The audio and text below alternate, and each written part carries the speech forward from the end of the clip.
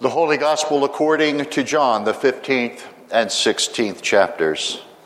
Jesus said, "When the Advocate comes, whom I will send to you from the Father, the Spirit of truth who comes from the Father, he will testify on my behalf. You also are to testify, because you have been with me from the beginning. I did not say these things to you from the beginning because I was with you, but now I am going to him who sent me. Yet none of you ask me, 'Where are you going?'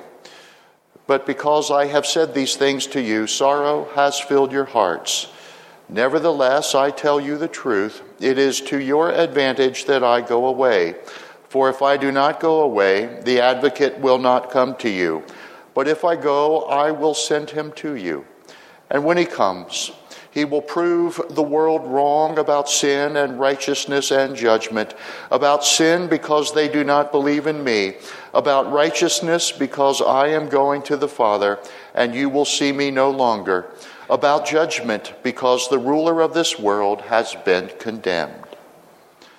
I still have many things to say to you, but you cannot bear them now.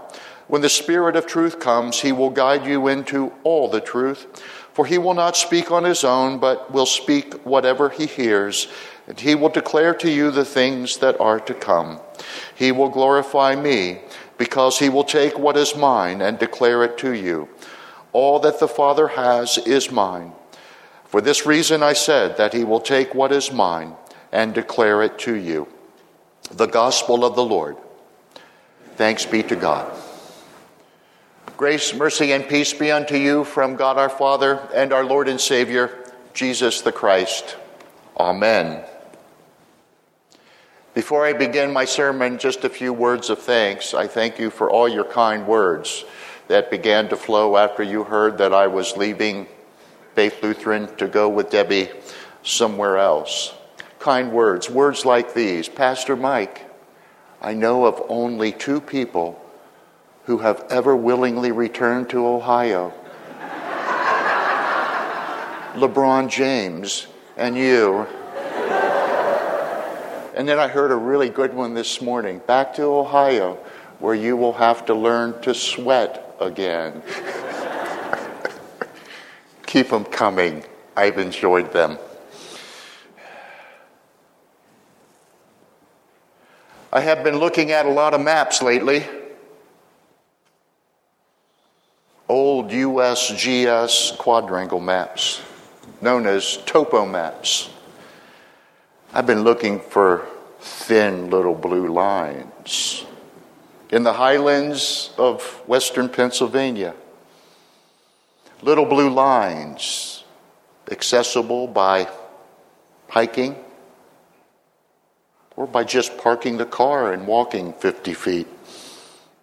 I've already compiled a list of places with nearby streams with names like Connellsville and Bedford and Somerset, Ohiopyle. Isn't that a name? Ohiopyle. And I'm going to have fun in my retirement, getting to know those little bergs all over again and their streams and the fish they hold. I'm drawing a map, but I'm going to keep it secret. I want to keep those streams and those fish to myself. But I have another map to share with you this morning, a theological map, a contour map, one drawn long ago by a very talented map maker, St. Luke. It's a map preserved in his gospel, and also in the second part of that gospel, the book of Acts. It's a beautiful map. It's an important map because running all the way through it is a thin blue line. So let's start with Acts 2. And it's a very unusual beginning, a beginning that really should go like this. When the day of Pentecost was being fulfilled.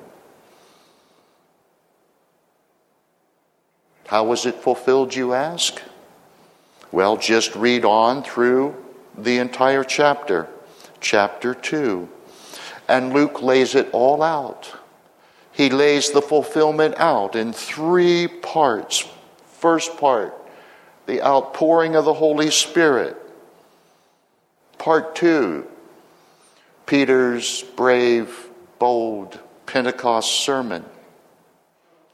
Part 3, and this is where the fulfillment really reaches its climax. It's found in Luke's description of a radical new community there in the city of Jerusalem. A new community touched by the Spirit, whose life was devoted to worship, study of the Word, shared meals, healing, even shared wealth. All of these things were the hallmark of that early community, and all of these things were sure signs that the promise of Pentecost was being fulfilled. So this little community of those first Christians sat along that little blue stream, the stream of grace. Now, the fulfillment of Pentecost in Jerusalem is just one point, one nice, clear, deep, rich pool on that thin blue line, the line that represents the flowing and growing stream of God's grace. The stream will continue to flow. It will move on outside of Jerusalem. God's promised river of grace will continue on, and it will widen and it will grow until it comes to water Luke's known world, all of it, through the witness of the apostles and the witness of that community. The stream always flows on. Well, as smart fishermen know, you can't just stand and fish from one pool. You got to walk the water. Right, Brother Jeff? You got to walk the water. So let's move up to the headwaters. Let's move up along this river of grace. You know the contours. You know the line. We have Luke's account of the post-resurrection appearances of Jesus. We have his account of Jesus' own resurrection. Then when we go higher, we have his account and narrative of the crucifixion. And then even higher, we have the story of the Last Supper. And then even higher, we have the story of the triumphal entry. Jesus' journey to Jerusalem from Galilee. Jesus' ministry in Galilee. And as we go back, as we go higher, we come to a beautiful, high mountain lake filled with gracious waters. And that lake, that wide blue spot on the thin blue line, is Jesus' first sermon. And unlike mine, that first sermon was a short one. Let me read it for you. When he came to Nazareth, where he had been brought up, he went to the synagogue on the Sabbath day, as was his custom. He stood up to read, and the scroll of the prophet Isaiah was given to him. He unrolled the scroll and found the place where it was written, "The Spirit of the Lord is upon me, because he has anointed me to bring good news to the poor. He has sent me to proclaim release to the captives and recovery of sight to the blind, to let the oppressed go free, to proclaim the year of the Lord's favor." And then he rolled up the scroll, gave it back to the attendant, and sat down. The eyes of all in the synagogue were fixed on him, and then he began to say to them, "Today this scripture has been fulfilled in your hearing." Do you hear the connections between that first sermon and Luke's account of the day of Pentecost? How they go together? Connections like the empowerment of the Spirit, the preaching of the good news of salvation, the healing of the blind. Everything that Jesus announced in his first sermon, he made a reality in and through his life and his ministry, even his death and his resurrection. Everything Jesus did is being done once again with the arrival of the Spirit on the day of Pentecost. Now the Spirit comes upon the apostles as it came upon God's own Son, empowering Peter to deliver that sermon, empowering the apostles in their ongoing acts of healing so the blind can see, the lame walk. Empowerment by the Spirit through the words spoken, words about repentance and forgiveness, words about even things lacking on the part of the poor. Taken all together, the members of that New Jerusalem community are blessed indeed to have entered into the year of the Lord's favor. And again, knowing that this story continues on through the book of Acts, these flesh and blood teachers, healers, preachers, stewards, caregivers will continue to go on to do the very things that Jesus did. Those things announced and promised in his first sermon. They went on to become a light to the nations.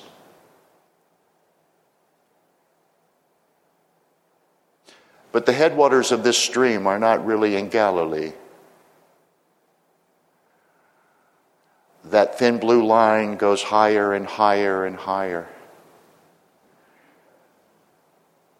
It goes back to special places and times you hear about in the Old Testament.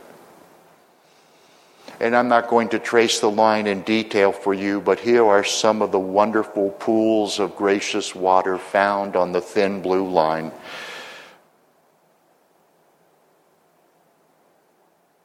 The exile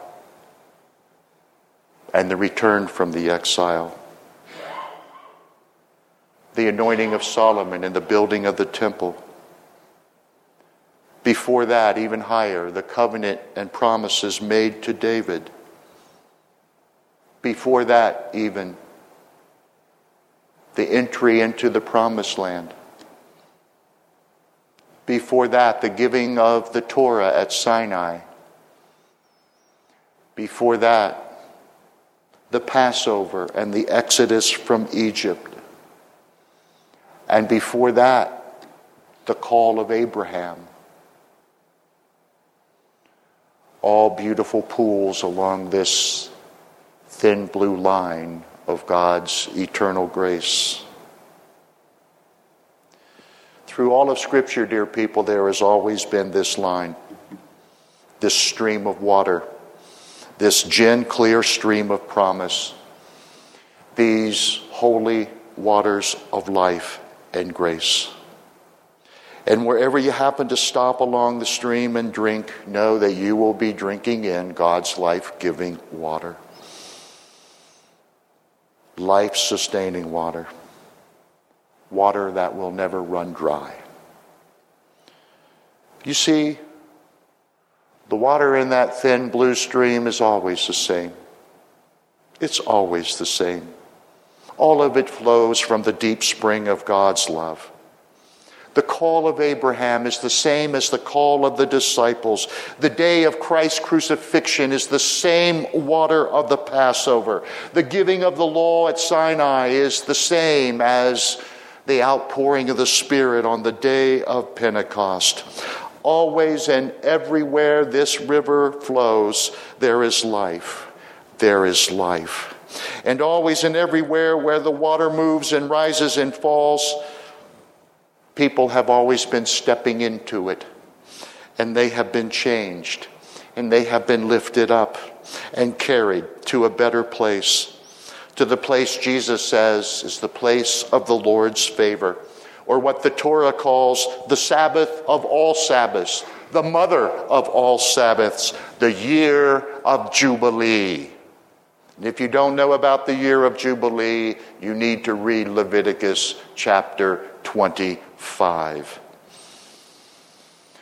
The Jubilee is indeed about God's favor and love for us. And in the Jubilee, we will be home. We will have arrived. We will be sharing with God in this eternal Sabbath. All the broken pieces of our lives and hearts will be healed. All our burdens will be cast aside. Everything that we once lacked, we will have in abundance. But this Jubilee is not just a hope. It's not just something we anticipate.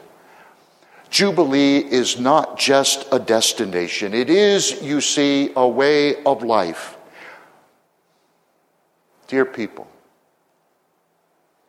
God's greatest miracle, God's greatest gift to you and me is that we were made in His very image, and we were made, informed, and blessed to become that very water, that river. We are the Jubilee. We are the river whenever and wherever we speak words of forgiveness. We are the Jubilee. We are the water in the river whenever and wherever we fill empty bellies. We are the Jubilee. We are the river whenever and wherever our hands reach out to heal. We are the Jubilee, and we are the river whenever and wherever we clothe the naked, visit the imprisoned, feed the hungry. We are the Jubilee, and we are the river whenever and wherever we speak the liberating words of God's truth. We have been graced, dear people, not just to drink from the river, not just to splash and play in the river, not just to draw fish from the river. We are called to be the water for those who are desperate to taste the refreshing waters of life and the waters of Jubilee. Now, if you think I'm stretching this entire and whole biblical narrative and not properly drawing this thin blue line, I've got one more map for you. One more stream to trace. In 1954, Gurney and Robert Payton, a childless couple, heard through a neighbor who was a nurse at a local hospital, there's a newborn infant that might be up for adoption. And so they told Gurney's sister, and that sister and her husband came to Hagerstown and looked at that little tiny infant and said, "We want him." And they took him home, and he became part of the family of Carl and Edna Easton, along with his older brother Carl Jr. In 1954, I got lucky.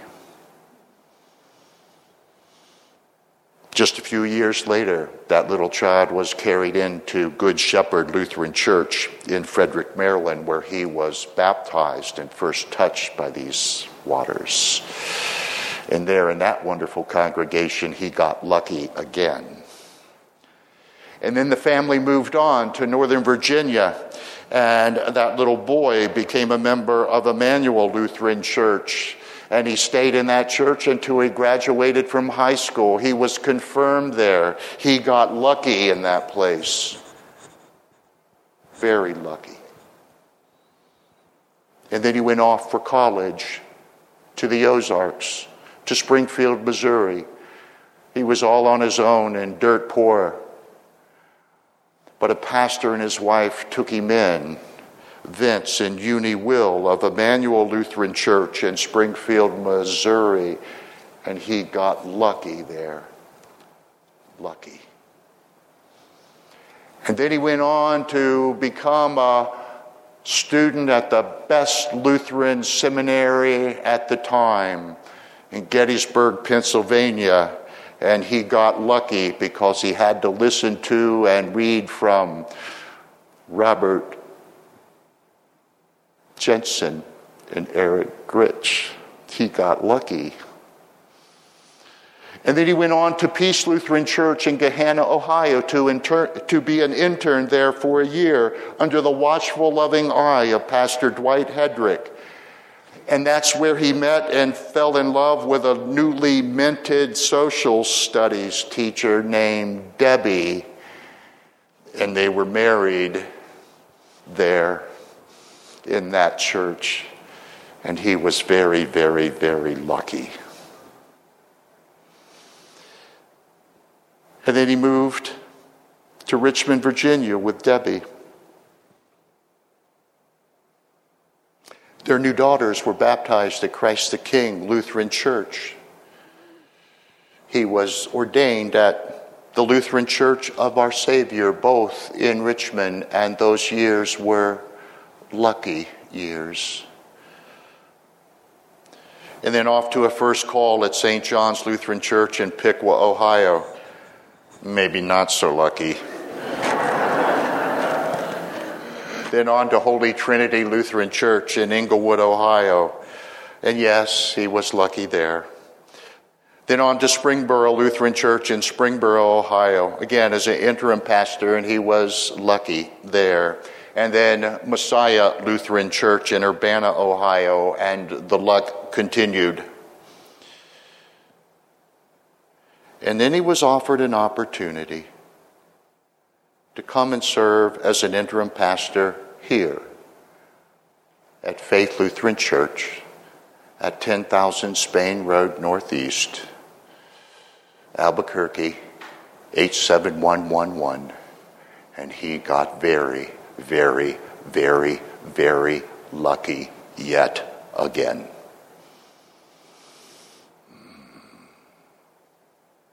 Norman Maclean, in his book, his novel, autobiographical novel, A River Runs Through It, wrote this: eventually all things merge into one, and a river runs through it. The river was cut by the world's greatest flood and runs over rocks from the basement of time.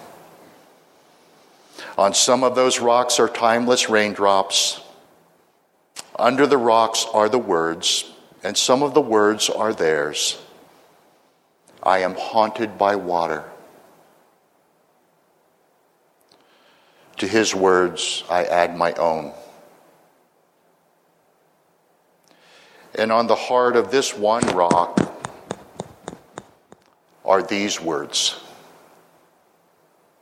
I have always been and will always be haunted and healed by the waters of God's grace. And every drop of grace that has fallen on me has always carried a name. Always. The name of another child of God. Names like Vince and Uni, Emil, Rick, and I could go on. Every drop has gently and lovingly shaped me, that I too might bear the image of God.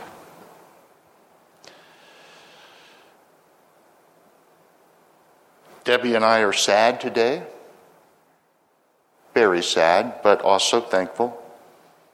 We are sad to be leaving this wonderful Jubilee kind of congregation. For 14 years, you have been a Jubilee for Debbie and I. Here we have been touched by so many loving raindrops. We have indeed been blessed and changed by you. And both of us will always carry your names and blessed memories here in our heart. In the name of the Father, Son, and Holy Spirit. Amen.